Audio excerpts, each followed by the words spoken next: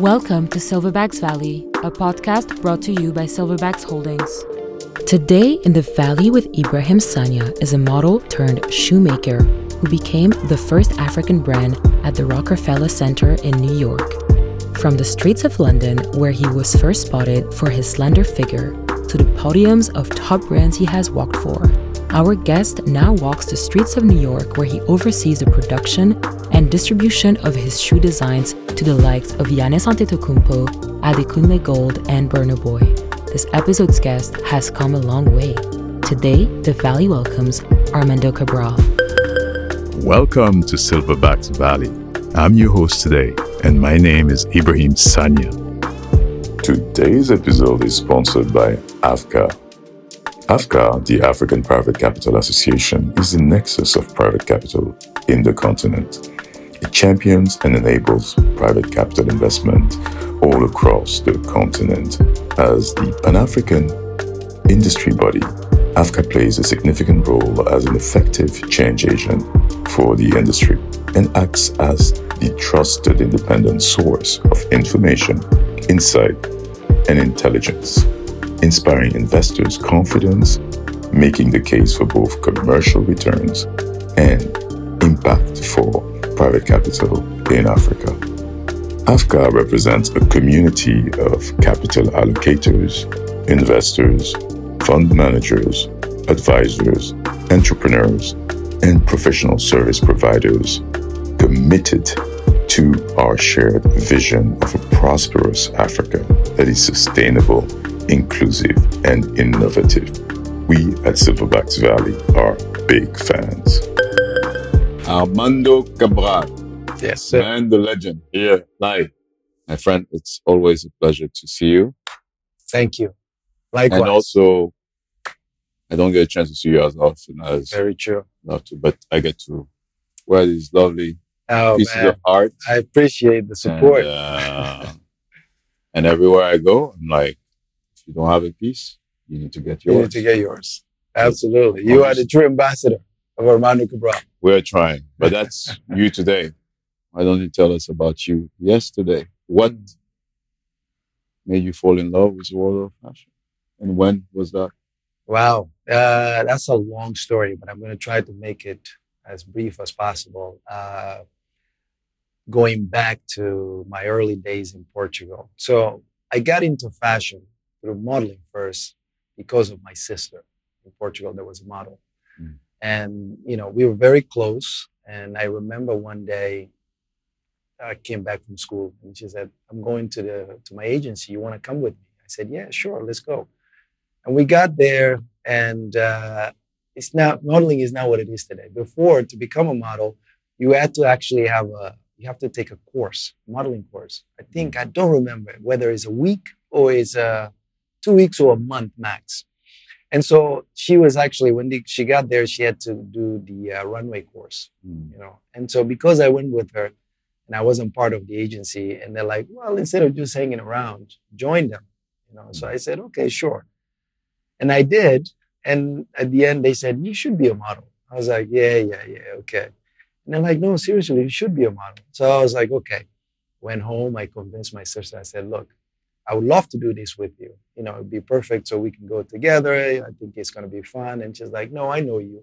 You're going to be excited for a week and then you're going to give up. I'm not going to do that. And then somehow I convinced her and, she paid for the course and we did it.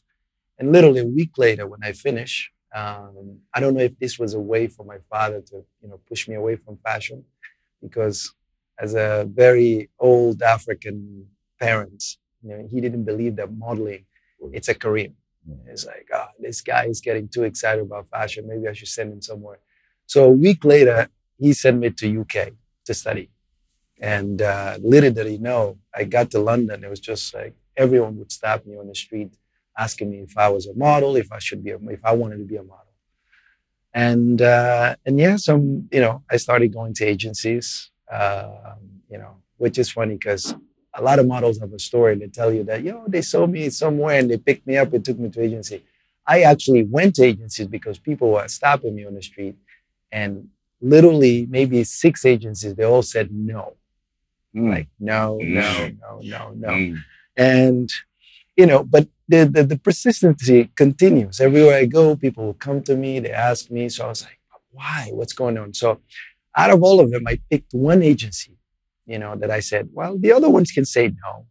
But this one, I think I have a chance. I just have to continue to try. So I went back to the second time, 3 months after. They said no again. And I waited for another 3 months, and I went back again. And they said no again. Mm. The last time before I got signed, which is the good part of the story, I asked them, I said, but why? He said, look, I have a book. People always ask me if I'm a model, if I should be, if I want to be a model. And that's why I come here all the time. And they said, well, it's not you, it's your book. It's very weak, but, go home and work on it and then maybe come back. So I said, okay, great. Here's an opportunity because, but also at the same time, I said, if you're not signed, how do you work on your book? But I said, okay, I'm going to take this and figure out a way to make it work for me. I went to their website and I started picking up pictures of some models that I kind of like their work. And picked them up, a couple of them, I think it was 6. I print them out. So I went to look for a part-time job because I was studying at the time. And, I create all the looks and then I saved a little bit more. I found a photographer, I paid for it, and I went for the test. And then I said, came with all the wardrobe and the images. And I said, I want to take these pictures. And the guy looked at me and was like, wow. He said, I've been taking pictures for 15 years. No model has ever came here and said, I want these pictures, and they knew exactly. So basically, I have to give them direction all the time, especially the new faces. And then we took the pictures, and he apparently was really happy. And he said, look, I'll tell you something. You will have no problem finding agency after this. This was like maybe 2 weeks later after we'd taken the pictures. Went back, they grabbed the pictures, and I went straight back to the same agency. And I got signed. And that was the beginning of everything. Amazing, amazing. The Yeah. lesson there seems to be, from what I hear, don't take no One for an answer, answer. always. And persistence is a good trait. Absolutely. Yes. But also put the work. Put the work. There Exactly. was no luck in the outcome. No, Clearly, no, there was no luck in the outcome. No. But the funny thing about this is that before, I didn't have words to describe all this personality in me. Obviously, as the time goes by and I started to realize that it's a trait that I have in my personality. That's if things mean something to me, I always persist.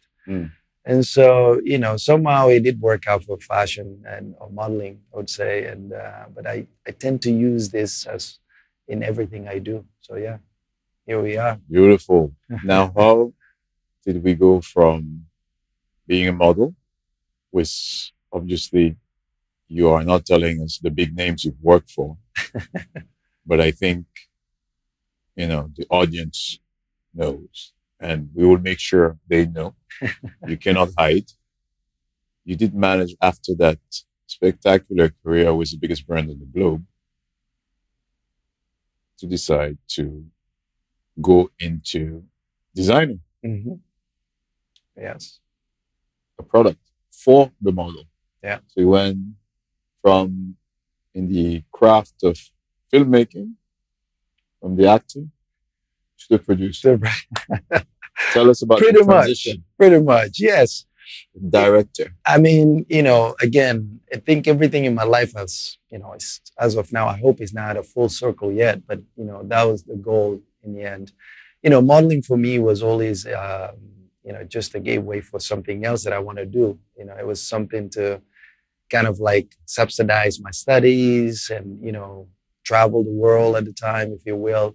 But I had a really sad career when I went to business school in London. And so I did business and finance. But I always wanted to do something with it. My goal actually before all this, or while I was studying, I wanted to be a banker. Wow. That was and I'll tell you when that came about. My campus in London, my university campus, it's in an area that's kind of like your Wall Street, if you will. So I would always see these guys coming, in a Porsche, dressed nice with their suits that that they didn't buy in Zara or something. And I'm like, I want to be like these guys. So I started thinking like that. And, but modeling somehow, obviously, as I said, once I started, I was able to basically took my career to the top.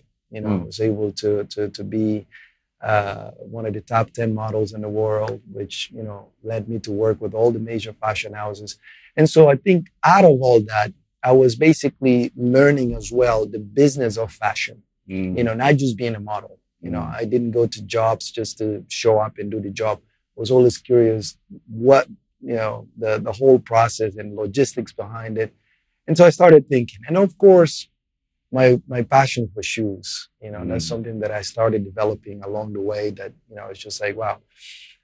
And so I started playing with the idea. It would be nice to have a shoe brand because at that time, 13 years ago, the shoe industry was very close and was very small.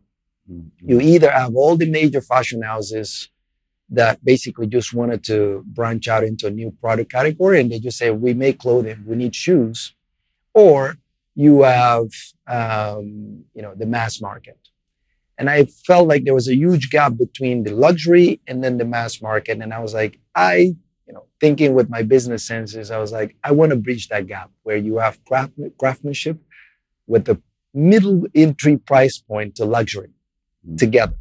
And then with the point of view of someone that seen fashion for 20 years, someone that, basically we introduce the fashion to the world every time the new collection come out. So, and I wanted to put something together and then but with my own personal way of seeing, fashion, footwear. And so I started playing with the idea. And so that's how I was like, I'm going to start a brand. But the way I started was interesting because, my academic background is business. It's not design, But, I've always had some sense of style of what I really want, what I want in fashion. So that developed. It developed until it was like really precise. And so it was easy to convey a message. So I started reaching out to people and I worked with the former creative director of Hugo Boss for accessories. He was the first guy that I worked with. And I told him, I said, look, my concept is this. I wanted to create a shoe for men's wardrobe. He's a guy that works, he travels, and he leisure. I don't want to create one particular shoe that is like one style. I want to look at this guy and it's like, he goes to work. He does this. This is the DNA of the brand. And so with that, we kind of created our first collection, which was just to satisfy my personal passion. I was like, I'm going to do it. We had no structure, nothing. It was my personal investment. And right away, the first collection was sold. Actually, I took it to Portugal. Funny story. I got to tell the backstory. The same guy, his name is Ruki Zambrano. He was the creative director of Hugo Boss for accessories. He said, when we got the first collection, he said, Armando, this is great, but I don't think we should sell it. It's just the first prototypes. Let's take a look at it and see and get the feel of it. And then we go to the next production. And I'm thinking, like, no, we can sell this. And he's like, well, if you sell these shoes, I will do anything you ask me. And I said, okay, great. I packed all the shoes, took it to Portugal. We did the launch, the press day, and we sold it to 2 department stores in Portugal to start. And that was the beginning of everything. Cool. Second season came, exclusive to Dover Street Market and Beams in Japan. And before we can even breathe, we had a brand. And so I was like, all right, this has got to go. We got to continue with this. And so comes again my persistency and all of my drive. Really? It's like, a theme. We're going to go with it. I don't know. We didn't have a sales agent. We didn't have anything. But I was like, we are going to continue with this. And the brand at the time was already Armando Cabral. It was already Armando Cabral. Yeah. Fantastic. Yeah. So there's a quote at the office we have about luxury. By the way, you always have good quotes. I love them. So this is a quote we've integrated at the office. Okay. And it's about luxury, which we've decided after reading a lot about luxury to define as the art of engineering timelessness. And clearly, that's the business you are in. Absolutely. And I love your image of trying to find and fill a void between luxury and then the other gap. So there's a group of, there's a podcast called Acquire, which I listen to a lot. So they did a special on LV image. And I recommend you listen to that episode. You would love it. So one of the quotes they have in the show, I think Ben says this at some point. He says that when you do a normal brand that is basic, it focuses on the product. When you have a premium brand, it focuses on the features of the product.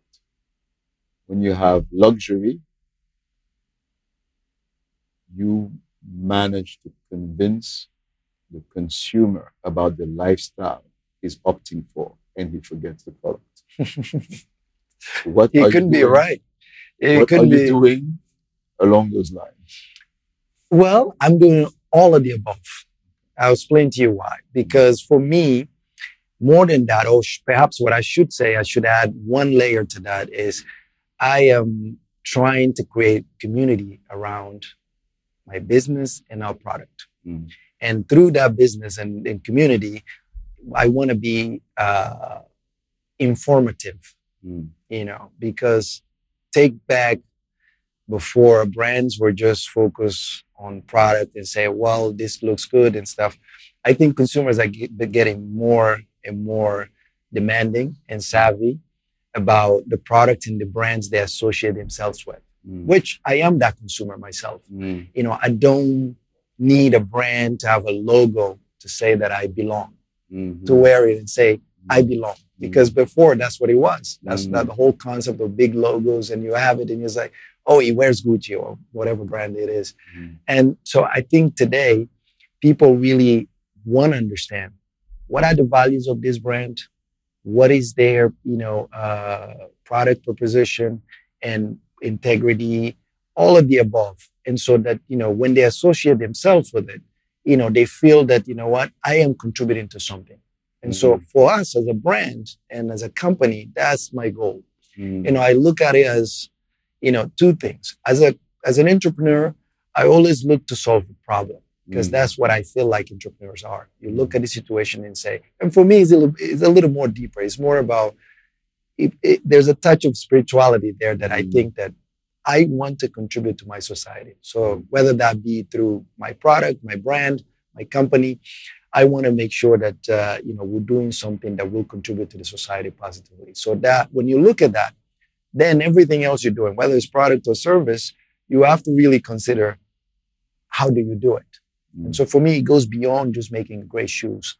It goes with, the quality of it, the story that you take, products can wear out. But then when you get information out of it, or, something that will contribute to a community, for example, when we weave all our fabrics, the communities that we're helping in Guinea-Bissau, in other parts of Africa, with their craft, it's all thanks to our consumers. And so there's all that part and elements that we want to, as a brand, really encapsulate in everything that we do. So to your point and to the quote that you just gave me, it's all of that plus this element of community that I think is important in today's market.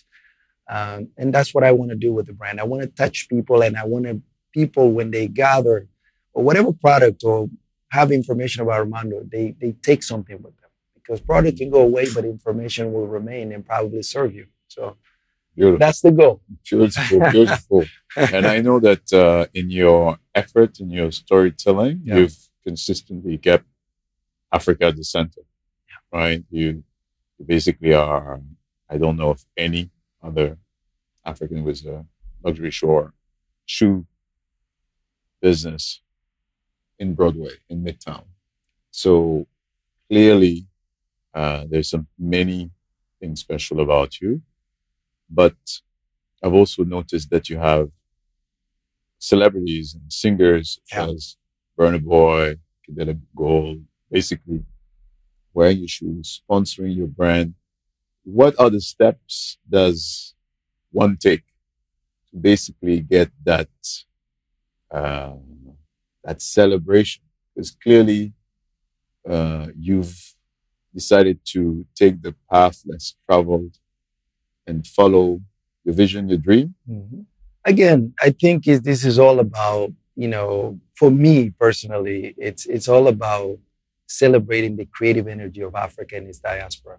That's what I try to do. And when they celebrate me, they're reciprocating what we're trying to do. I think, again, being in fashion for all these years, I've seen, people that used a lot of inspirations out of Africa that other people celebrate. It's almost like other people take our culture and assets and they are celebrating.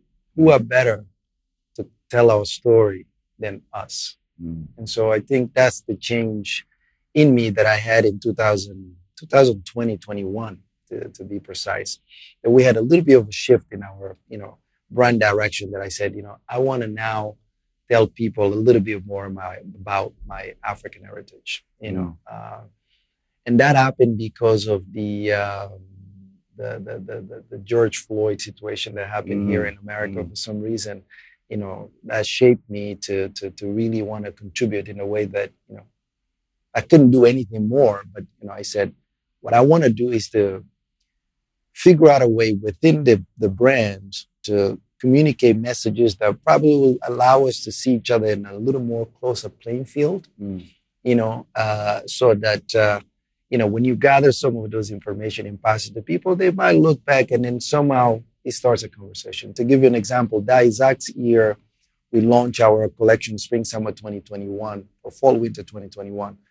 And the whole inspiration was based in 13th century Africa, precisely Mali Empire, which if you go back before the Portuguese, Guinea-Bissau, Senegal, all of that region was part of Mali Empire, which is part of my heritage, part of my history. And so it's such a beautiful and so important in today's modern world, that part of history that somehow people don't talk about today, that I wanted to bring back and say, this is going with the product, because, I'm not a podcaster. I couldn't just say, hey, I'm going to start talking about this, but through the product, I wanted to educate people. And so I think people start receiving it. And we as Africans as well, starting to see the importance of supporting each other. And I guess this is where we get all of the support from these amazing artists out of Africa and in the diaspora, and including other, people. So obviously we have celebrities in Hollywood wearing our shoes and stuff. And, and I think it's a good thing, and the timing is right, I would say. And, it's I guess when you have a purpose and people understand that, this is what I was telling you back early on to your question, that it's important to be more than just a brand, to create a community. And I think what we want to do is to create a community where informations are shared, along with the product. And, if you don't have these shoes in 5 years, but at least you remember when you see, for example, the Adinkra symbols that are in our shoes. Yes. It will tell you what the meanings of that and all that stuff. And that to me, it's more than making, creating a pair of shoes, really. Fantastic. You talking about inclusion makes me think about your store, where you have an area where there's actually clothes. Yeah. And when I went to your store the first time, there was a story about it. Yes. No, I don't do clothes. This is for my community. Yes. Tell us about absolutely that again inclusion. Yes, I think that's when you walk the path a long path by yourself for many years, you've learned, and then you think of people that, or times where you wish that you were with people, or you had somebody along, with you. And I say that because when I started the brand, a lot of people doubted me to be where we are today. First of all, I had everything against me. He's a model, he's a male model. Models are not known to be smart, usually. And, it's, he wants to start a shoe brand. He doesn't have a big investment behind him. And so you can think of so many things that people are just like, let's watch him and see what it is. We like him. And so you have all these odds against you. And to go, the road is alone. It's lonely. And so when I got to the place when we got the space in Rockefeller Center, I thought this could be a celebration of not just me, but that creative energy of Africa and its diaspora. Because not only me, and we're talking about me here, but there's so many amazing creatives that are coming out of Africa that needs to be celebrated. And so for me, I wanted to find a space, one roof where we can all coexist. One, to show the message that none of us are competing against each other, but rather we're stronger if we're together, you know? And I didn't see any of the other brands as a competition. So I invited them. We allocated the space to kind of also give them exposure into the US market. And so that people get to know them, and also to, you know, just bring the story of Africa together. You know, I think that was a big element for me to just, you know, unite people, whether we're in the same field, same industry, we're not competing. And, you know, it worked. And, you know, people come to the store and that's the first thing they notice. Like, oh my God, what is this? And when we start telling them these brands are, you know, it's a pop-up within our shop to kind of celebrate these guys. And people get the message. And again, that's really the goal for me. It's for us to start showing that we can do things together.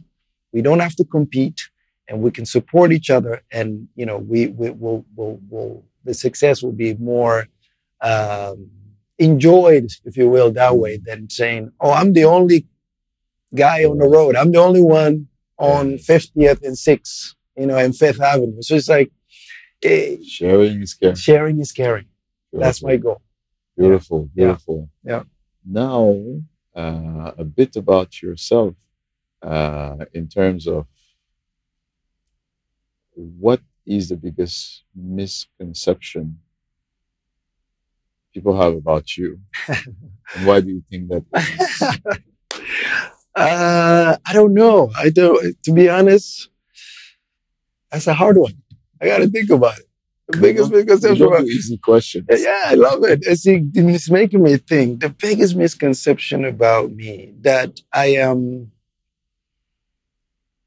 maybe too relaxed, perhaps. I don't know. It's because people that know you've been me doing doesn't seem very relaxed. Yeah, but you know, because most people see me in a space where they think that I wake up and I go like this.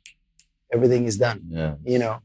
So when I sometimes talk to people about difficulties or the hard road I had to take to get to some places, it's hard for them to believe. They probably think he's making up a story. And now I'm going to take you back. A funny story.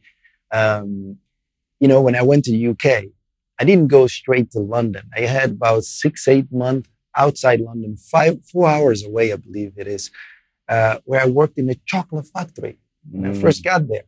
And so today, when I tell the story, people are like, "You're just trying to say that so you look cool." It's not true. And it's like, no, it's true. I worked in a chocolate factory. You know, I was an immigrant with, you know, I didn't speak English at the time either. But I had to go through that process. And part of that reason was, you know, why I said to myself, if this guy that has this factory and having the opportunity to, you know, employ a young kid coming out of Portugal like me, and then, you know, I was able to pay my bills. I was like, if I can do this, whether I employ one person or two, then I'm contributing to my society. So it all really had an effect on me. But today, if I say that story, sometimes people are like, "Yeah, Armando, come on, man, you're trying to be cool," but it's a true story. So that's perhaps one of the things I can think people of. People do not see the struggle. The hard work. They don't see the input. They only see the output. They see the output and they think, and the other one I used to hear is that, "Oh, he's a model. Of course, you know, probably somebody said, oh, well, let's just put your name in the brand and, you know, just put your face into it and that's it." But, you know, no one did believe that. You know, I started this from scratch, from zero, by myself, with the help of nobody. And, you know, to get to where we are. So it's, you know, but you can't stop that. You know, it's actually good when people say those things it makes me laugh. You know, as we know, we're very proud to have seen your journey, and we're very humbled to be part of your journey. Thank you. So yes, absolutely. Definitely couldn't wish to have a better demonstrating force of Africanism, of persistency, commitment to quality. Thank you. To the engineering of timelessness. Timelessness, exactly. So That's the goal. definitely on that goal path. Yeah. Now, Armando Cabral, we've seen where you've come from. We've seen where you are today. What would you say, Armando Cabral, in 5 years? You're ready? Rockefeller. Yes. You start from the top of the mountain. What happens after that? It was a long road till there. Because most companies at your stage are, starting from Africa. Yeah. Or starting from another geography and now aiming to land in New York by way of Milan or Paris. Yeah. So you started from New York. What's next? So there's a lot to do. I think that we're just starting, to be honest with you. All these years, I've always felt that, this was an exercise of proof of concept, which I feel like we matured and people see the effort, and, the brand now has its own business card, if you will, in the center of New York City, which I think it's a great milestone and achievement for us. And the goal for us really is to, make Armando Cabral become a fully realized fashion house. I think there's opportunity into different categories. In fact, this year, we're launching a collection of shirts that's coming up. Wow. That's going beyond the shoes. We're going beyond the shoes. We have a shirt line that's launching in June at the store. And then we also have a perfume that's launching this year. So all of the things that we've been working on from last year. And I think again with very calculated steps. We're not jumping the guns here. I think this is a natural growth that brand has achieved, but it's all calculated because we knew and we're starting to understand our customers. And then we're going to try and continue to mature all of these segments and different categories, and then, eventually see what's next for us, But for now, it's to continue to kind of give you a full lifestyle of the brand in a way that we can and that people understand it, and with all the integrity possible, and continue the steps forward. So, yeah. You had to pick one role model or inspiration in the fashion industry in terms of brand, designer, who would that be?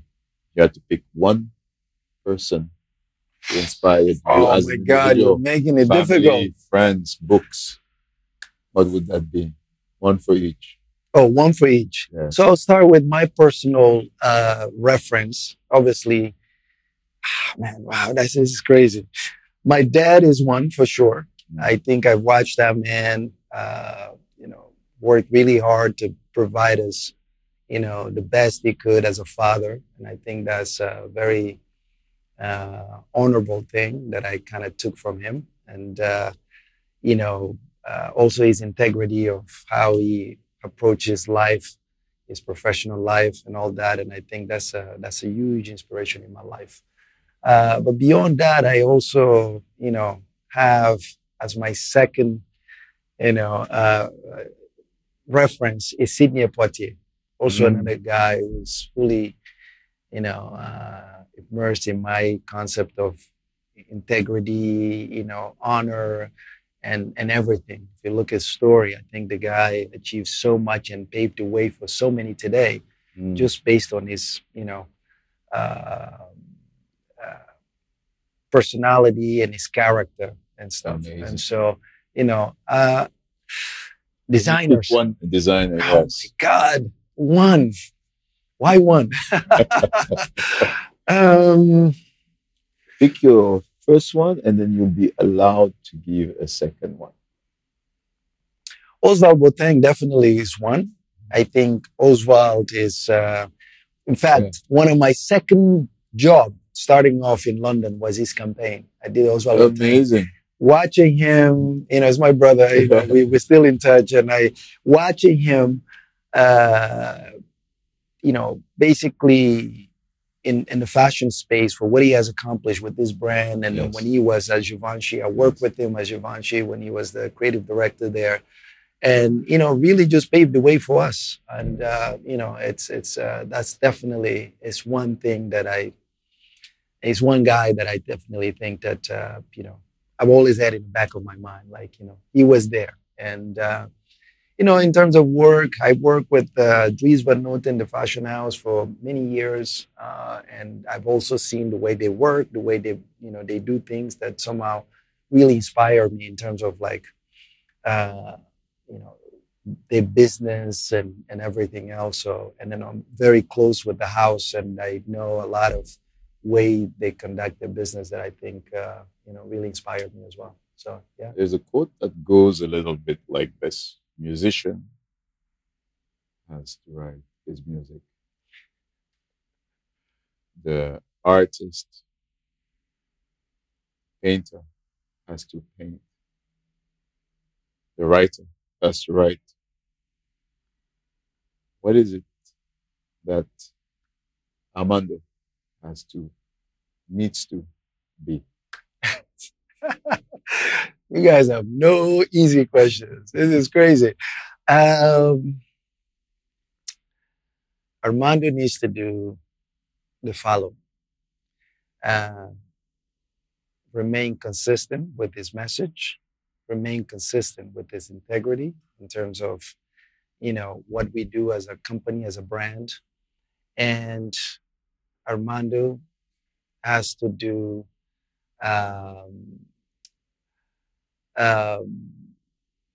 God, this is crazy. I think integrity, consistency with what we do, and Armando needs to continue to contribute to his society. Yeah, that's what I will and want to continue to do. That's a beautiful being. Yeah. Well, parting words, word of advice you would give to Armando, age 18. Oh man, I wish I could go back to that time, actually. We all do. We were talking about it 2 days. I was in Montreal and I was talking to a friend of mine, and I said, I wish I could go back to the time where we were so carefree. There's no calculated moves, if you will. You probably think of it, but you don't, you're not so worried about the outcome. You just do it. Yeah. And then most of the time it works. Yeah. And out of that, I achieved so much. And today, of course, you still do things out of your heart. I'm not afraid of failing. But, you still have to be calculative, of course, to hedge your risk and all that stuff. But if I have to go back, I mean, I wish I would just tell my 18-year-old self, dream and just go out there and learn more and, expand your horizon, and I wish I had the time or the resources at that time to just do it the way I would do it today. Beautiful. Yeah. Those are fantastic words of advice, and I hope the youth is listening. I hope so too. Thank you for listening to this episode of Silverbacks Valley. For more episodes around founders building dominant platforms from Africa to the rest of the world, you can follow us on YouTube, Spotify, Apple Podcasts, Anhami, and AudioMac. Tune in.